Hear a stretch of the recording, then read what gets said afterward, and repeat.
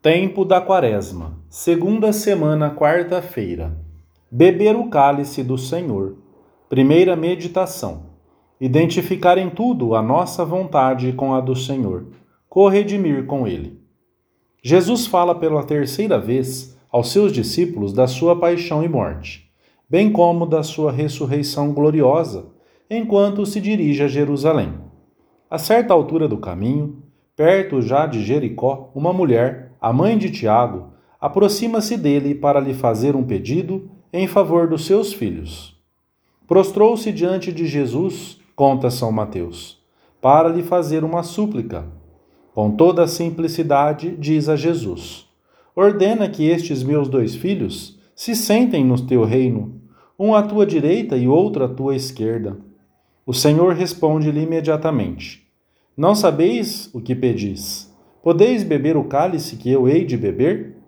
Eles disseram: podemos. Os 2 irmãos não deviam ter uma noção muito exata do alcance das palavras do Senhor, pois São Lucas nos diz que pouco antes, quando Jesus falava da sua paixão, eles nada disso compreendiam, e essas palavras eram para eles um enigma cujo sentido não podiam entender.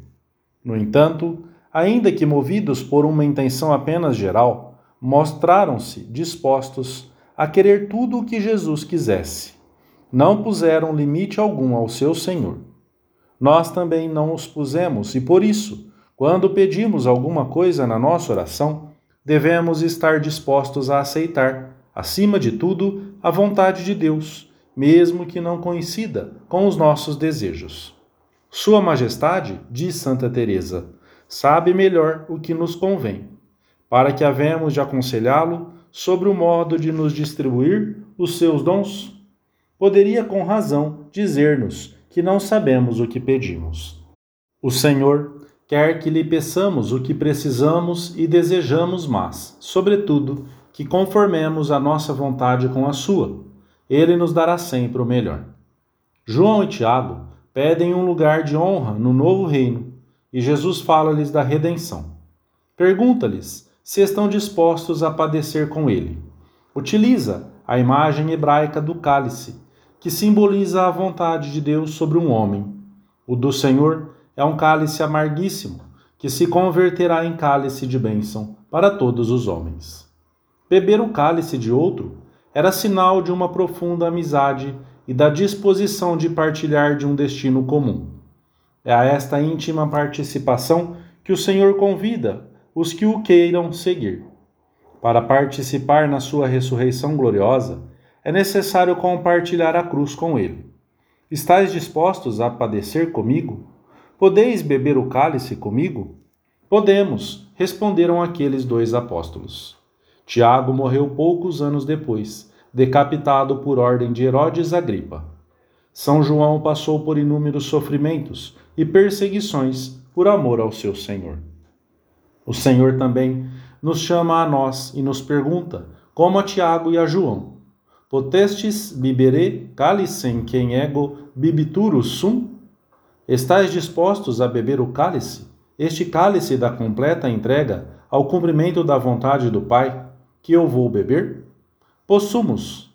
Sim, estamos dispostos, é a resposta de João e de Tiago. Vós e eu estamos dispostos seriamente a cumprir em tudo a vontade do nosso Pai Deus? Demos ao Senhor o nosso coração inteiro, ou continuamos agregados a nós mesmos, aos nossos interesses, à nossa comodidade, ao nosso amor próprio? Há em nós alguma coisa que não corresponda à nossa condição de cristãos e que nos impeça de nos purificarmos? Hoje apresenta-se-nos a ocasião de retificar. Segunda meditação: oferecimento da dor e da mortificação voluntária. Penitência na vida corrente. Alguns exemplos de mortificação. O Senhor sabia que os 2 apóstolos poderiam imitá-lo na sua paixão, mas mesmo assim faz-lhes a pergunta, para que todos ouçamos que ninguém pode reinar com Cristo se não o imitar antes na sua paixão. Porque as coisas de grande valor só se conseguem a um preço muito alto. Não existe vida cristã sem mortificação, é o seu preço. O Senhor salvou-nos pela cruz. Com a sua morte, voltou a dar-nos a esperança, o direito à vida. Não o podemos honrar se não o reconhecermos como nosso Salvador, se não o honrarmos no mistério da cruz. O Senhor fez da dor um meio de redenção. Com a sua dor redimiu-nos, sempre que não nos recusemos a unir a nossa dor à sua e a fazer dela, com a sua, um meio de redenção. O espírito de penitência e de mortificação manifesta-se na nossa vida corrente, nas tarefas de cada dia, sem termos de esperar por ocasiões extraordinárias. Penitência é o cumprimento exato do horário que marcaste, ainda que o corpo resista ou a mente pretenda evadir-se em sonhos quiméricos. Penitência é levantar-se na hora. É também não deixar para mais tarde, sem um motivo justificado, essa tarefa que te é mais difícil ou trabalhosa. A penitência está em saberes compaginar todas as tuas obrigações, com Deus, com os outros e contigo próprio, sendo exigente contigo de modo que consigas encontrar o tempo de que cada coisa necessita. És penitente quando te submetes amorosamente ao teu plano de oração, apesar de estares esgotado, sem vontade ou frio. Penitência é tratar sempre com a máxima caridade os outros, começando pela tua própria casa. É atender com a máxima delicadeza os que sofrem, os doentes, os que padecem. É responder com paciência aos maçantes e inoportunos. É interromper ou modificar os programas pessoais quando as circunstâncias, sobretudo os interesses bons e justos dos outros, assim o requeiram. A penitência consiste em suportar com bom humor as 1000 pequenas contrariedades da jornada, em não abandonares a tua ocupação, ainda que de momento te tenha passado o gosto com que a começaste. Em comermos com agradecimento o que nos servem, sem importunar ninguém com caprichos. Penitência, para os pais e, em geral, para os que têm uma missão de governo ou educativa, é corrigir quando é preciso fazê-lo, de acordo com a natureza do erro e com as condições de quem necessita dessa ajuda, sem fazer caso de subjetivismos nécios e sentimentais. O espírito de penitência leva a não nos apegarmos desordenadamente a esse bosquejo monumental de projetos futuros, em que já previmos quais serão os nossos traços e pinceladas mestras.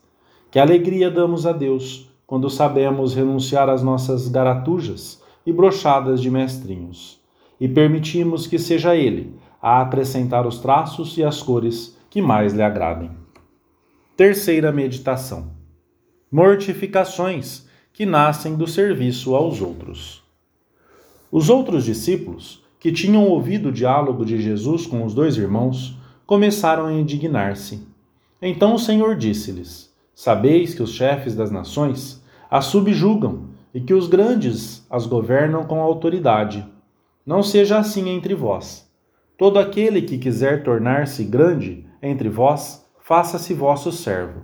E aquele que quiser tornar-se entre vós o primeiro, faça-se vosso escravo. Pois o Filho do Homem não veio para ser servido, mas para servir e dar a sua vida em resgate por uma multidão. O serviço de Cristo à humanidade tem em vista a salvação. A nossa atitude deve ser a de servir a Deus e aos outros com sentido sobrenatural, especialmente no que se refere à salvação, mas também em todas as ocasiões que se apresentem em cada dia. Devemos servir mesmo àqueles que não nolo agradecem, sem esperar nada em troca. É a melhor maneira de darmos a vida pelos outros, de um modo eficaz e discreto, e de combatermos o nosso egoísmo, que tende a roubar-nos a alegria. A maior parte das profissões é um serviço direto aos outros.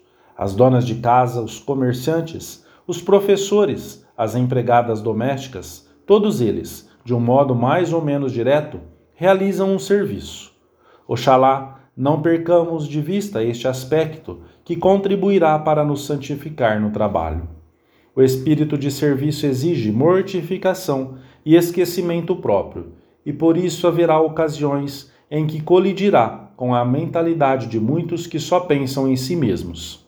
Para nós, cristãos, Servir é o nosso orgulho e a nossa dignidade, porque assim imitamos Cristo e porque, para servirmos voluntariamente, por amor, temos de pôr em prática muitas virtudes humanas e sobrenaturais. Esta dignidade manifesta-se pela disposição de servir segundo o exemplo de Cristo, o qual não veio para ser servido, mas para servir. Se, portanto, à luz da atitude de Cristo, é só servindo que se pode verdadeiramente reinar, por outro lado, o servir reclama tal maturidade espiritual que se torna necessário defini-lo precisamente como reinar. Para se poder servir digna e eficazmente os outros, é necessário saber dominar-se, é necessário possuir as virtudes que tornam possível tal domínio. Não nos importemos de servir e ajudar muito os que estão ao nosso lado, mesmo que não recebamos em troca nenhum pagamento ou recompensa. Servir com Cristo e por Cristo é reinar com Ele. A nossa Mãe Santa Maria, que serviu a seu Filho e a São José, nos ajudará a dar-nos sem medida nem cálculo. Amém.